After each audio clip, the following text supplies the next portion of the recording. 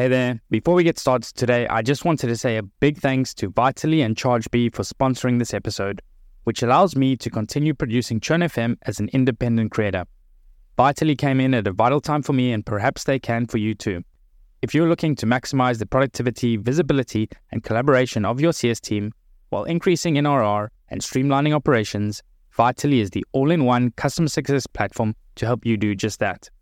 They're also currently giving away a free pair of AirPods to all Churn FM listeners when you take a qualified demo with them. So if you're in the market for a CS platform, visit vitally.io/ChurnFM today to schedule your demo and get your AirPods. That's vitally.io/CHURNFM. And in other news, ChargeB just launched their much-awaited 2024 State of the Subscriptions and Revenue Growth Report, with an exclusive focus on retention strategies, pricing trends, and churn rate projections based on a survey of over 300 subscription businesses. I personally got an early sneak peek, and you don't want to miss this one. To grab a copy, you can visit chargeb.com/churnfm. That's chargebee.com/CHURNFM. With that being said, let's jump to today's episode.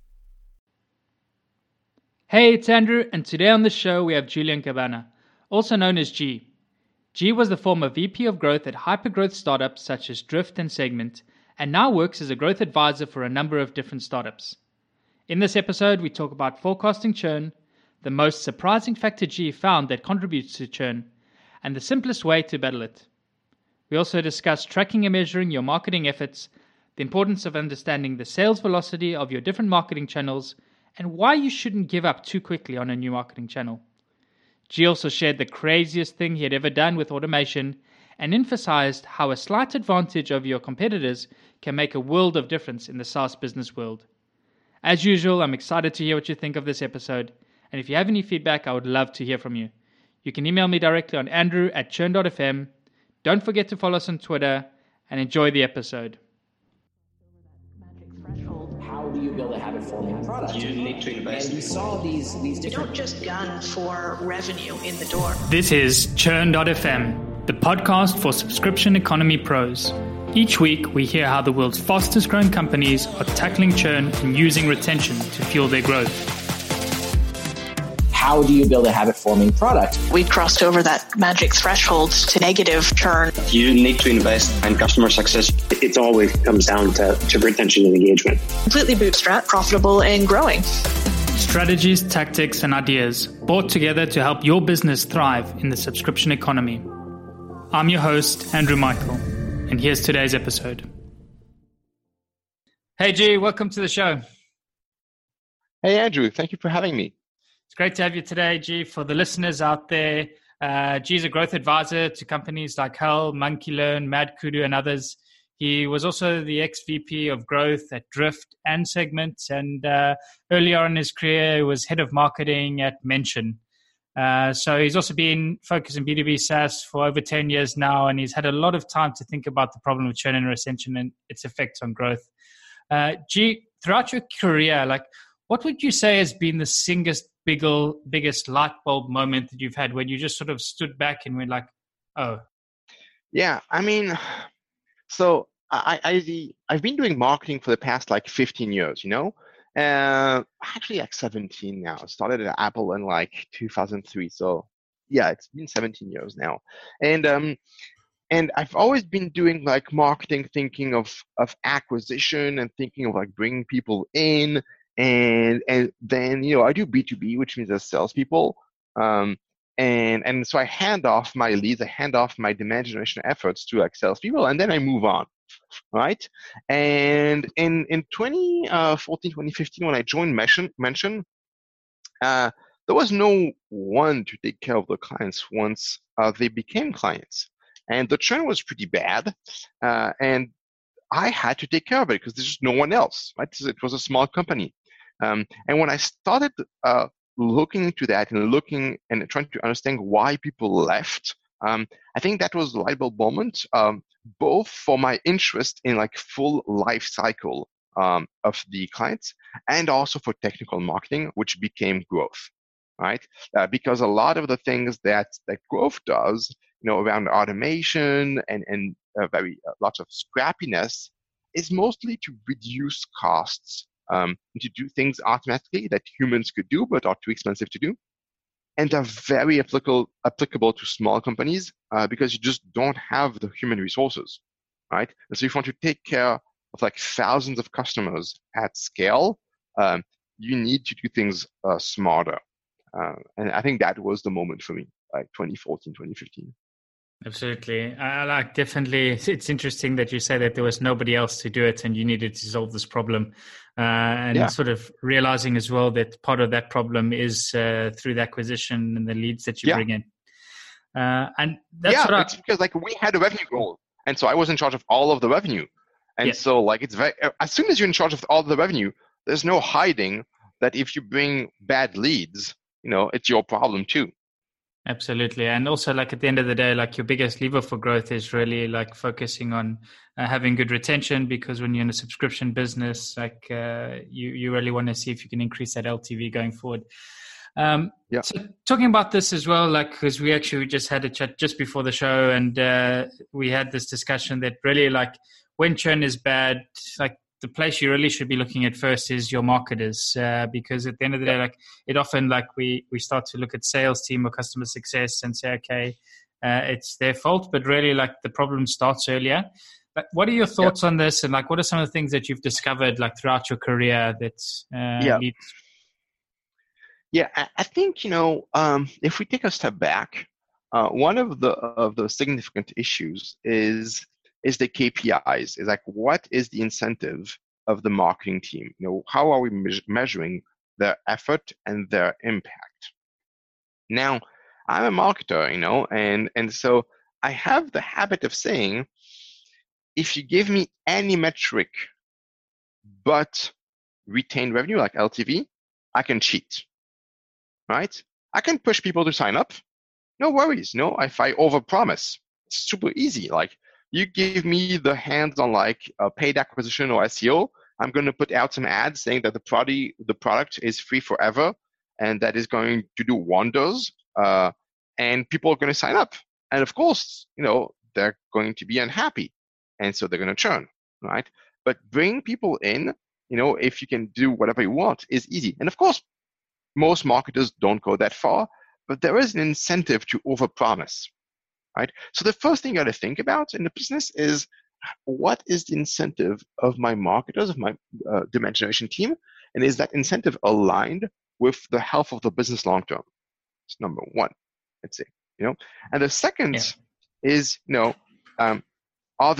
they have the data to understand what's a good customer and what's not a great customer? And it's not your customer's fault; it's your fault, really.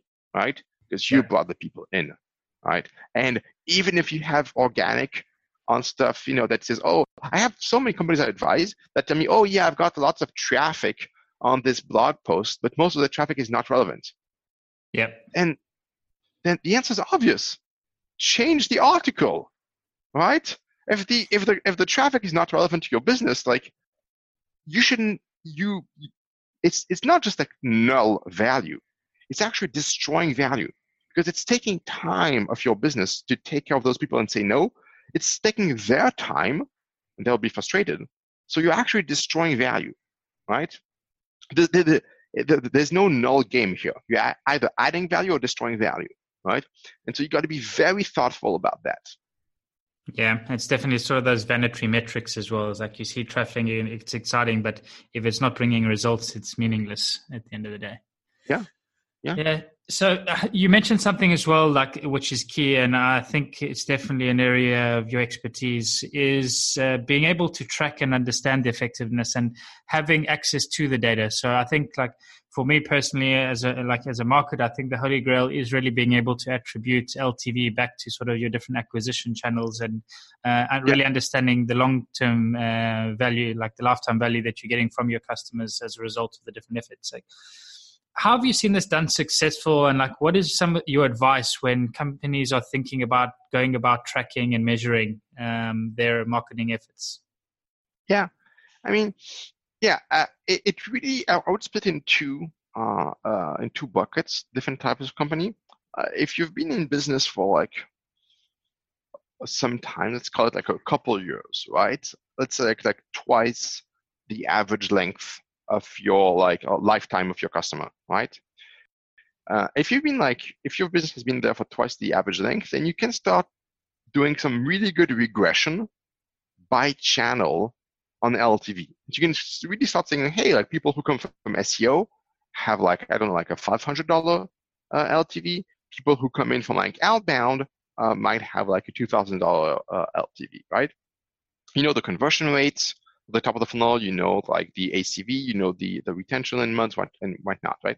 And that's pretty great, which means if you have that, you can start like having those regressions and apply those predictive models to new customers, and you can apply that to your decisions. So you can say, hey, like next month, well, now I know that that people from this channel have a high conversion rate, but eventually they drop off, and so the LTV is lower. And so I don't want to focus on them, right? And I do a lot of that in my day-to-day work. In my day-to-day work, I do a lot of that. And so we start like, we stop the efforts on high churn channels. The other bucket, obviously, is you don't have enough business history, right? Yeah. That's harder because like it's really like churn is something that's really hard to predict. And I see a lot of businesses like saying that they have like net negative churn and that growth is infinite. And when I look at the financial model, like they've got less than 1 year of selling. So, well, of course, people haven't churned yet, right? Like It's not that your product is great; it's that people are new and like you're still in the love phase of the relationship, right? So that gets harder. In that case, if I were you, I would try to grab churn data from a podcast or from other articles in your industry that are relevant, and add 50% to be pessimistic. Yeah. So I like as well the add 50% to be pessimistic, because really like early days, everything is unknown. But let's talk about churn always hurts you in a worse way than you think. Yeah, and it's always one of those things as well that's often like an afterthought. It's like, as you say, like because you haven't hit that year mark, things don't look so bad yet. So it's almost masked in a way. But really underneath the curtains, like shit could really be hitting the fan without anybody paying attention. Yeah. And I think there's two types. And when you look at like predicting churn, there's the two types of like ways you can think about it. One, well, let's actually break it down in three, right? Either you're doing a model where you're saying, hey, my average retention in months for this type of client at this ACV in this channel is like, let's call it like 8 months. And so you know that, or like 1 year, and you know that after that time, like your chances of churn is going to increase every month, right? And you can just model that. There's a curve, and you know that you're losing, like probably like 3% per month of users and maybe less in revenue, right? That's one way. The other way is to look at behavior and say, well, let's actually, within a cohort, let's look at the behavior of the clients. Are they using the product? Are they not using the product? And let's use that to model a churn behavior model to predict, are they engaged or are they gonna leave, right?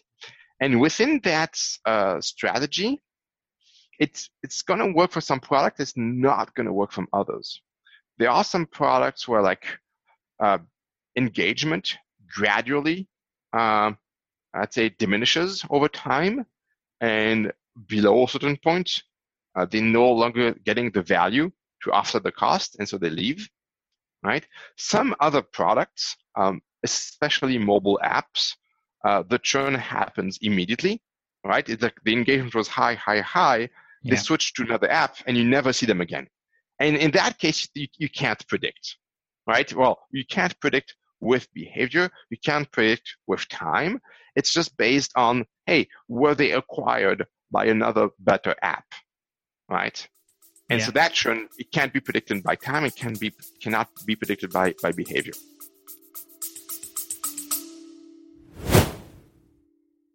I just want to give a quick reminder that our sponsors of this episode today are Vitally and ChargeBee. Vitally are giving away a free pair of AirPods to all qualified demos, so if you're in the market for a new CS platform, make sure to visit vitally.io/churnfm today. You can also grab a copy of the latest State of the Subscription and Revenue Growth Report by visiting chargebee.com/churnfm and let them both know that I sent you. Now back to today's episode.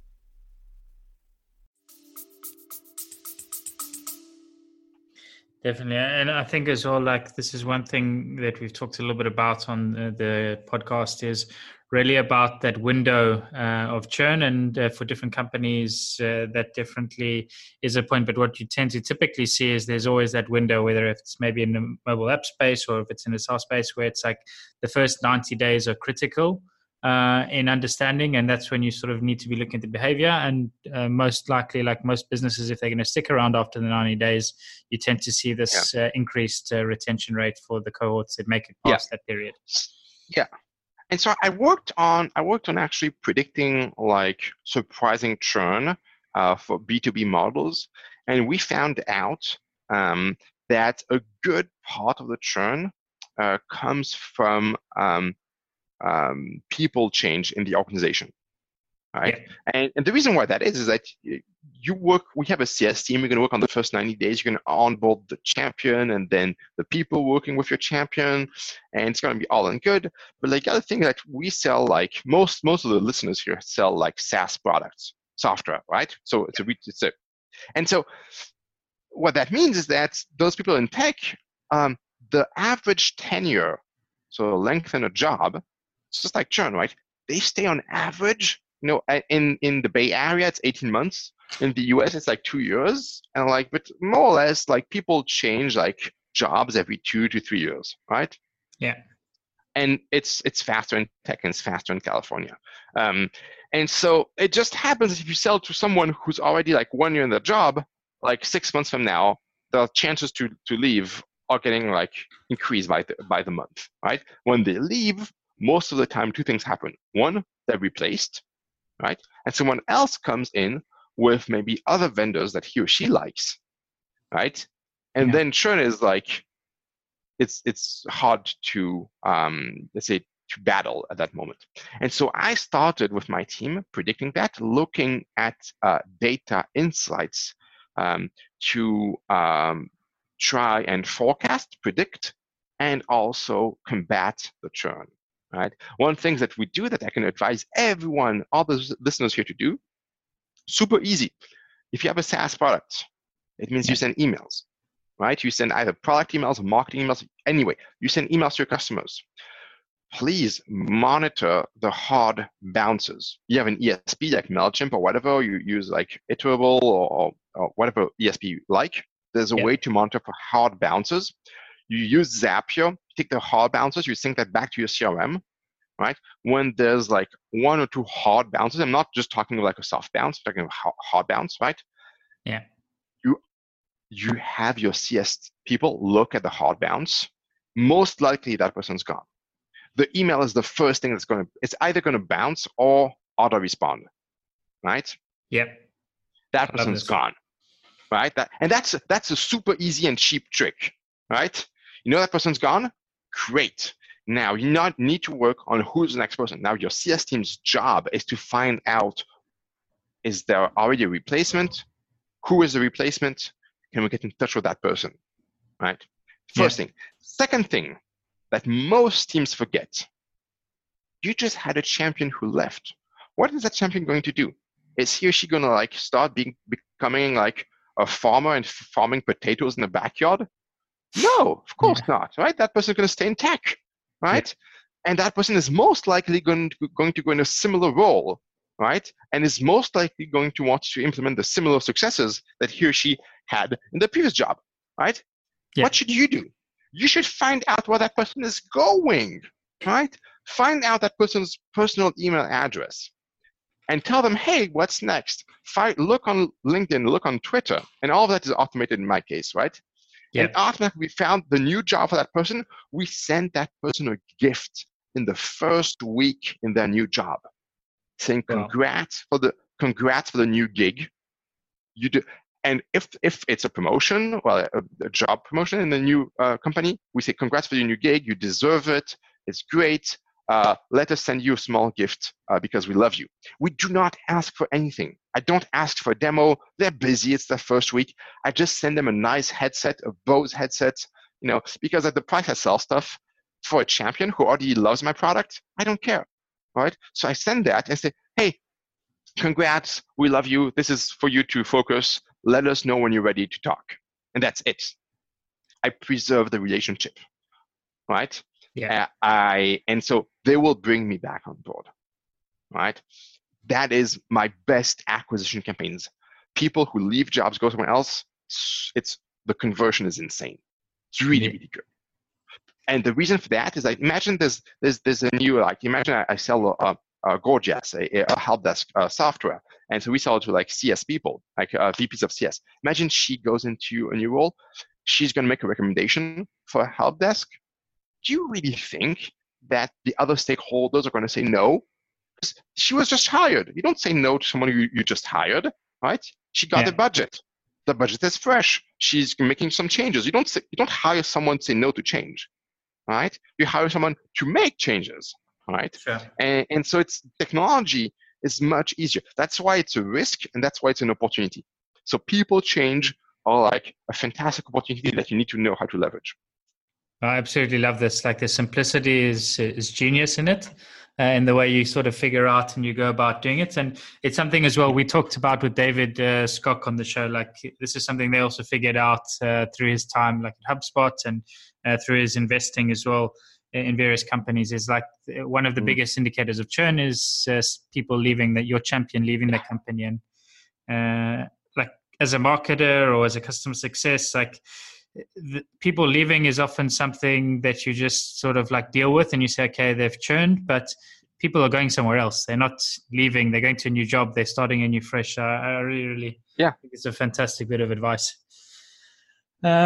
So, the other thing then I wanted to ask, you touched on a little bit earlier, is looking at companies and you want to try and predict churn, you said, and you looked at sort of in an unlucky situation where you've been around for 2 years and you could do some sort of regression analysis and understand what leads to it. But in order to do that, I think more often than not, teams as well, after 2 years, don't really have that level of sophistication yet. They haven't been in the lucky position where they've implemented maybe the right tracking from day one.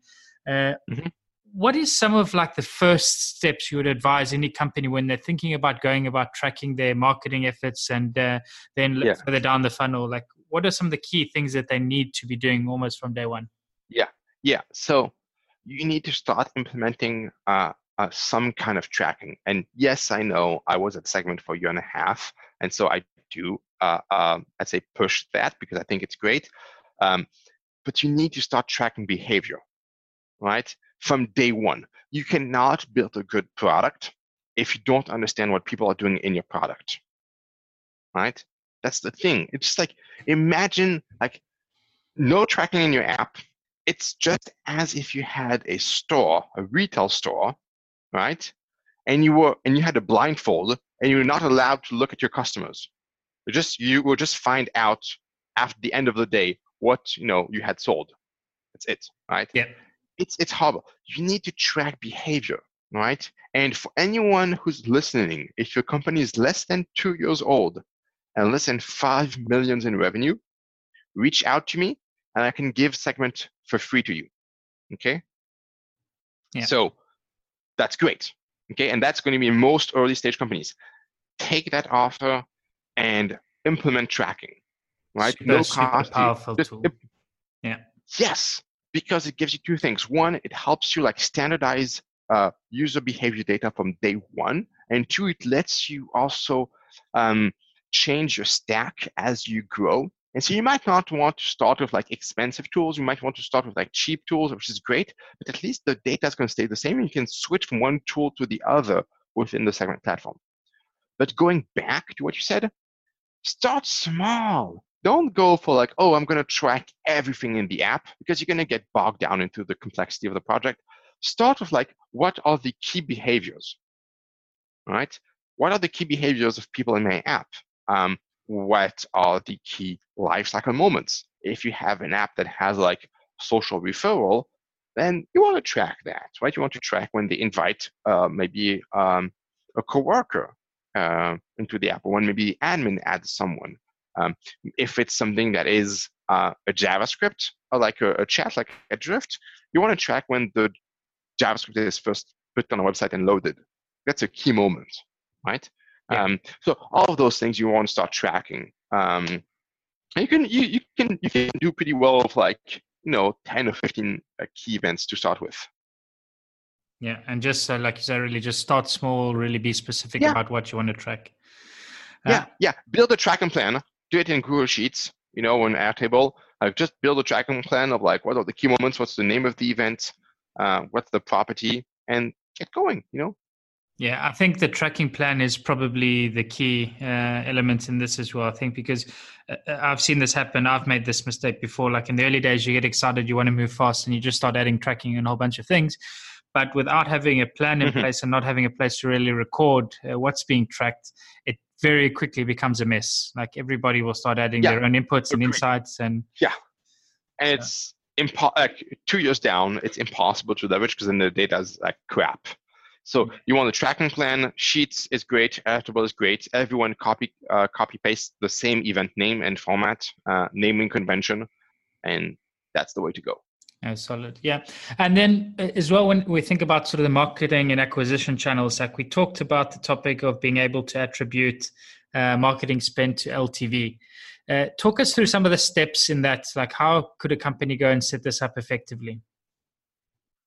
Yeah, well, I mean, in essence, if you have good tracking, it means you can drop the information of each new paying customer, each new sign up, with the source, the acquisition source channel of that user in a database.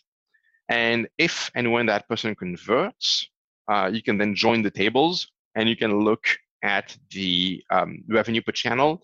And then when that person leaves, you can calculate the LTV, or you can do a predictive LTV based on retention. So that's usually what I do. And then so one thing that I look into is a new metric called sales velocity per channel.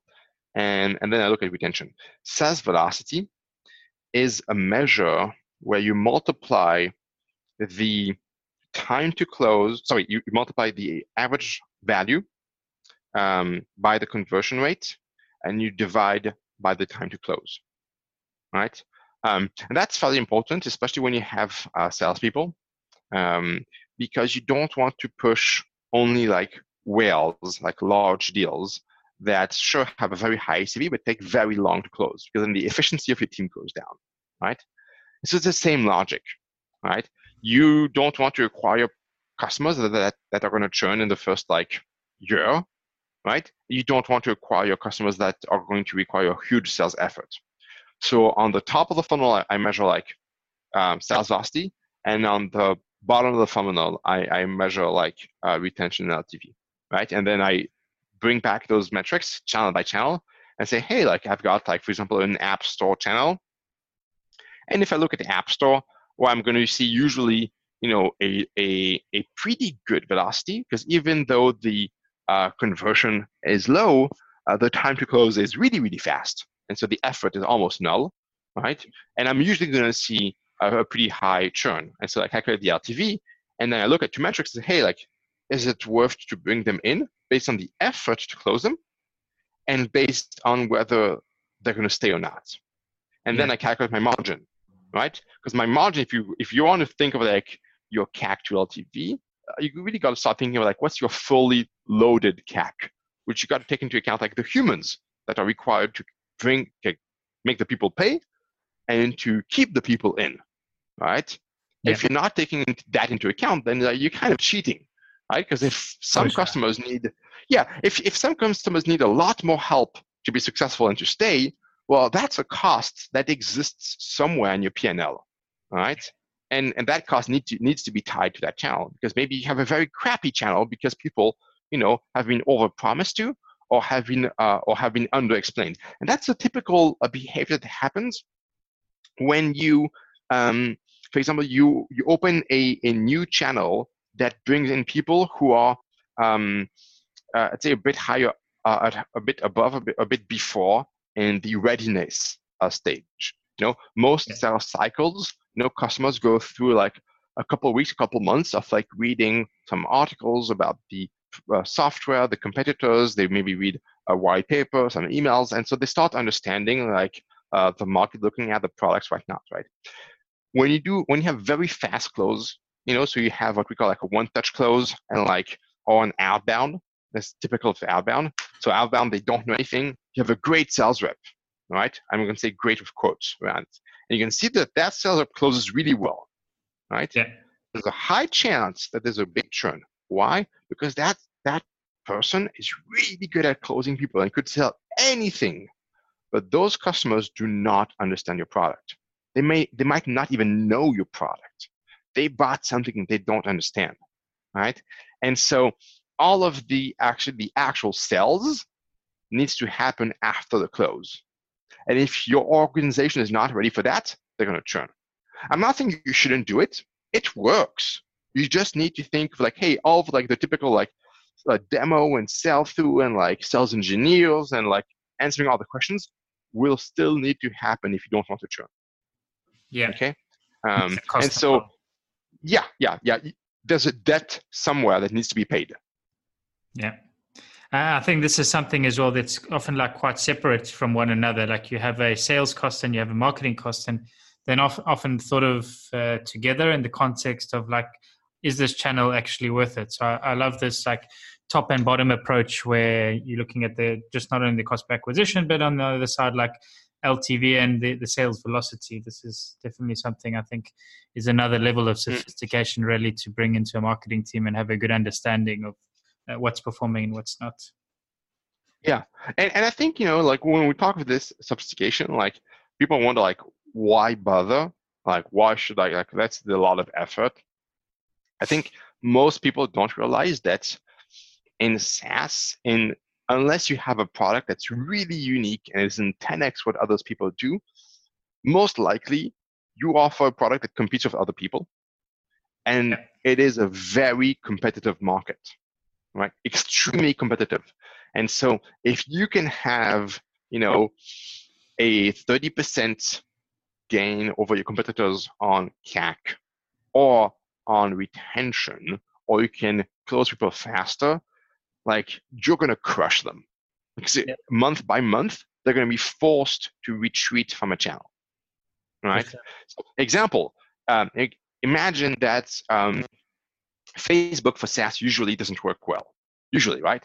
And so imagine you find a way to bring in leads from Facebook that are not as aware about, the product, but you're able like to bring them in and close them. And you see there's a high churn. Now you have two options, right? Either you stop the experiment or you say, hey, let's look at whether those are the right people or not. Can we change the onboarding for that channel to make them successful? And if you're able to do that, to have a personalized onboarding, like an adapted onboarding for the people from that specific channel, and they become successful and they retain, now you're destroying your competitors because you found a way to make a channel work that they haven't, right? That is the way to do it. And so I don't retreat from a channel as soon as I see churn. I try to understand, is this churn unavoidable because the population on that channel is just not the right population? Or is it just that we need to like onboard and do things differently for that category? And is that something that we can do within the bounds of our margin, right? That's always what I try to do. And so that's what I recommend people doing.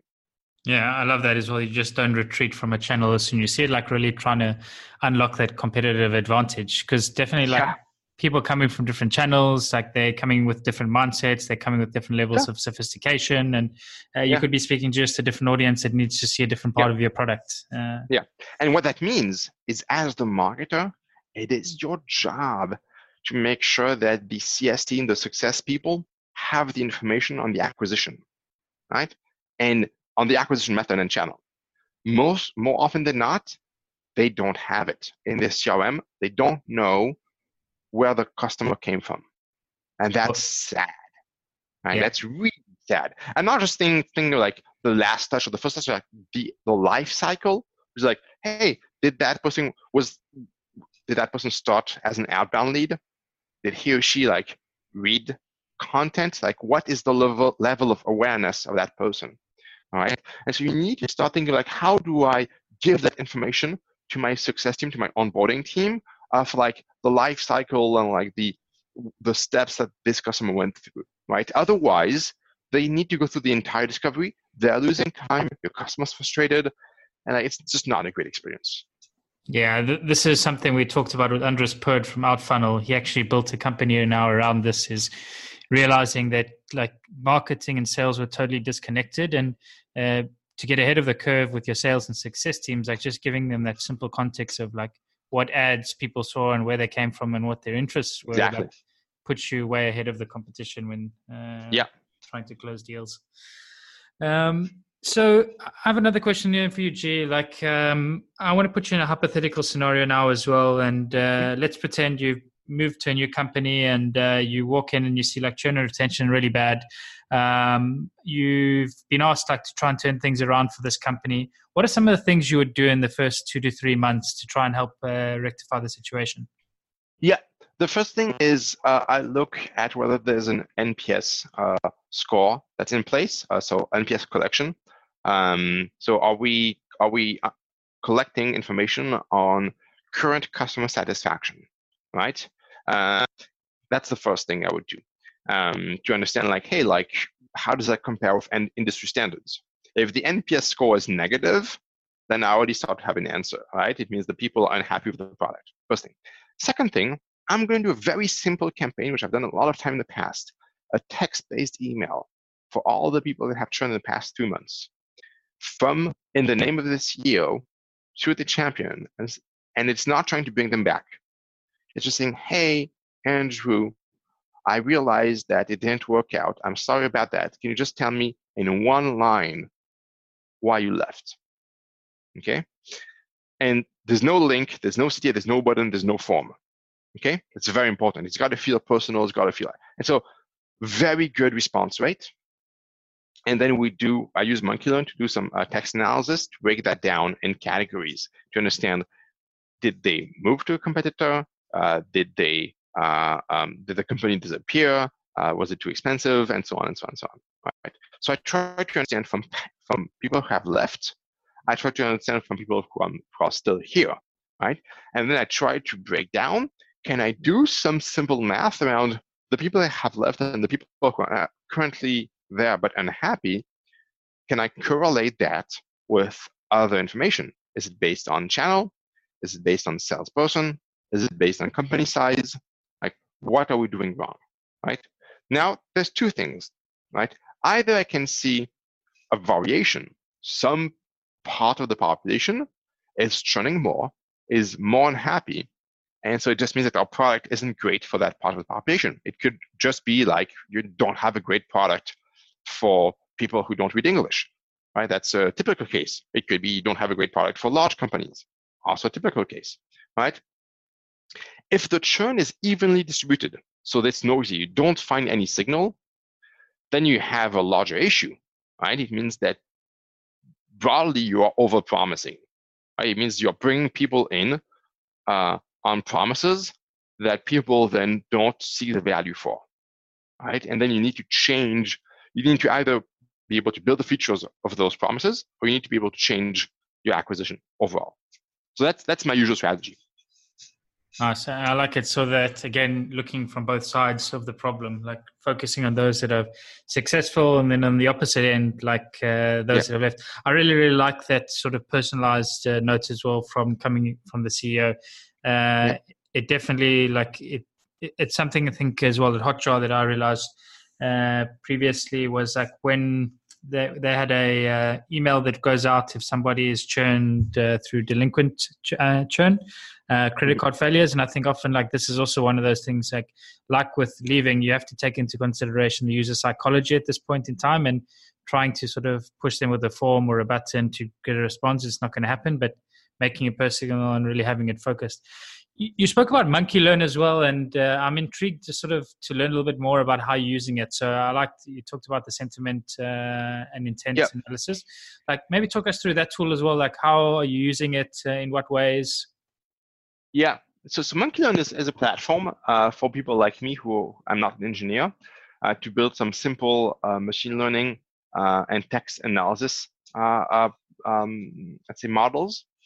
And I can connect it to either NPS tools or Zapier or any other kind of tool to like collect the data. And the point is, Monkey Learn exists because people don't want to fill forms, right? When you send an email and you ask people for their feelings on a link and they need to fill a type form, the engagements can be much lower than if they can just respond from their mobile phone in like one line. Much lower. And so I saw that and I said, hey, like, how can I increase the response rate or the engagement rate? And I stopped completely like asking for structured data from the people. People will just say what they want, and then I use tools to structure the data in broad categories. So I use Monkey Learn to like structure my NPS automatically, to structure the email responses. I use it also for outbound emails and acquisition. So for example, like we send like thousands of outbound emails per week. A couple of % of people respond. We need to split that in like interested, not interested, wrong person, and we then handle the automation based on that. So we have we generally train a model based on a couple hundred occurrences that we have done manually, and then we have an API that we can hit, and it does the text analysis for us. Wow, that's super cool. And it saves a lot of time as well, man hours for the team, I guess, in analysis. Yeah. And it enables you to do things that give a much better customer experience than without. Because most of the time, for example, like the reason why people use forms and like structured, and they ask the customer for structured data is because they don't want to bear the costs of like reading each individual email and structuring the data. Okay? Yeah. But I thought is like, hey, my customer is king. Why would I ask my customer to do something that I don't want to do? Yeah, making them jump through hoops. Yeah, my customer, like that person has left, is already unhappy. You really think that that person is going to spend 5 minutes filling a form? No way. I got to reduce the friction. My entire, like, if you think of like what I do as a head of growth, my job is to reduce friction. I can't add a form, right? And so I got to ask the least effort possible and like use either humans or technology to get the best data possible from the lowest effort. That's the one way to like recap what my job is. Yeah. It's fascinating, like all these different things that you managed to put together. I think somebody dubbed it, and I think you referred to yourself as well as the mad scientist. Yes. Like definitely listening to this chat now already, like I'm sure there must be many, many other crazy ways that you've been able to automate and connect things. So I think maybe if we want to just end it there today and like leave us with maybe one of the craziest things that you've done with automations or being able to connect data that you think that the audience absolutely needs to try it in their business. Yeah. Sure. Yeah. So I'm going to do something that's related both to churn and acquisition. A couple of years ago, I've started buying data from G2 Crowd. So for those who don't know, G2 Crowd is like kind of like a review site for software, kind of like the Yelp of SaaS software. And so you can have a page in a category, and you can like have people leave reviews on your product, right? And the great thing about that is that they actually sell the page views, the intent data, not only on who's coming to your page, which companies are coming to your page, but which companies are going to the page of my competitors in my category or the entire category. So imagine that I'm in the help desk category, and that I am gorgeous, right? I compete with Zendesk. I compete with Customer and Reamaze, right? We're all in the same category. If a company goes to the category to find like the best help desk software, I'm going to know about it. If they go to my competitor, I'm going to know about it. I use that in 2 ways. Automatically, we pull that data in, we match it with our CRM. If that account does not exist in our CRM, we will outbound in the name of the sales rep based on the number of people from that company that have visited my competitor. we're trying to get in the deal before my competitors know about the deal. That's number one. Number two, if that account exists in my CRM, and if that is a customer, now if I have a customer checking out my competitor on G2 Crowd, I got a churn risk. Somebody is shopping for another tool. And so that automatically goes to my success team and saying, hey, success people, whoever's in charge of that account, you missed something, right? Somebody's shopping here, and we don't like that. So I do that automatically.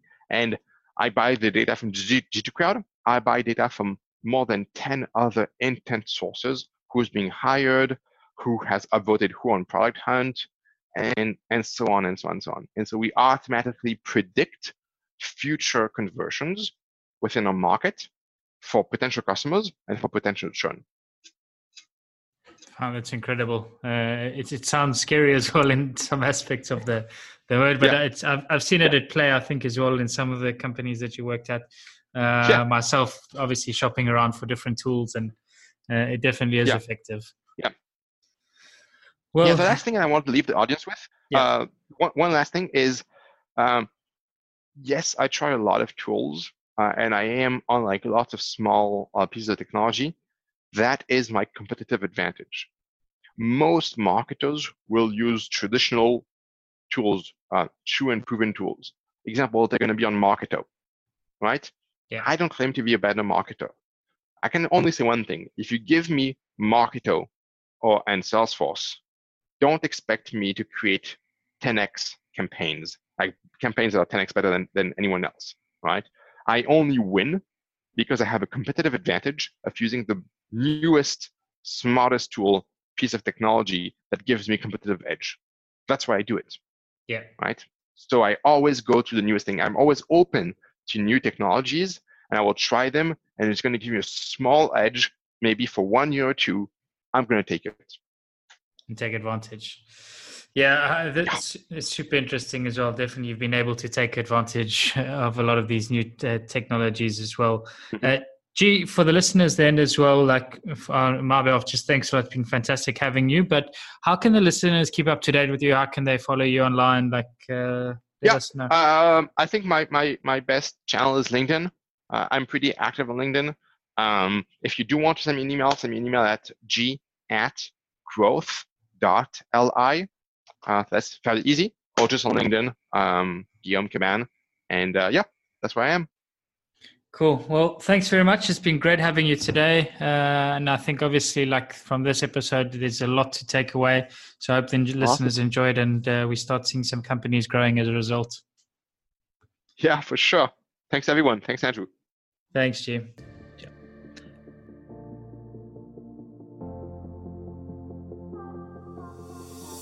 And that's a wrap for the show today with me, Andrew Michael. I really hope you enjoyed it and you're able to pull out something valuable for your business. To keep up to date with churn.fm and be notified about new episodes, blog posts, and more, subscribe to our mailing list by visiting churn.fm. Also, don't forget to subscribe to our show on iTunes, Google Play, or wherever you listen to your podcasts. If you have any feedback, good or bad, I would love to hear from you. And you can provide your blunt, direct feedback by sending it to andrew@churn.fm. Lastly, but most importantly, if you enjoyed this episode, please share it and leave a review, as it really helps get the word out and grow the community. Thanks again for listening. See you again next week.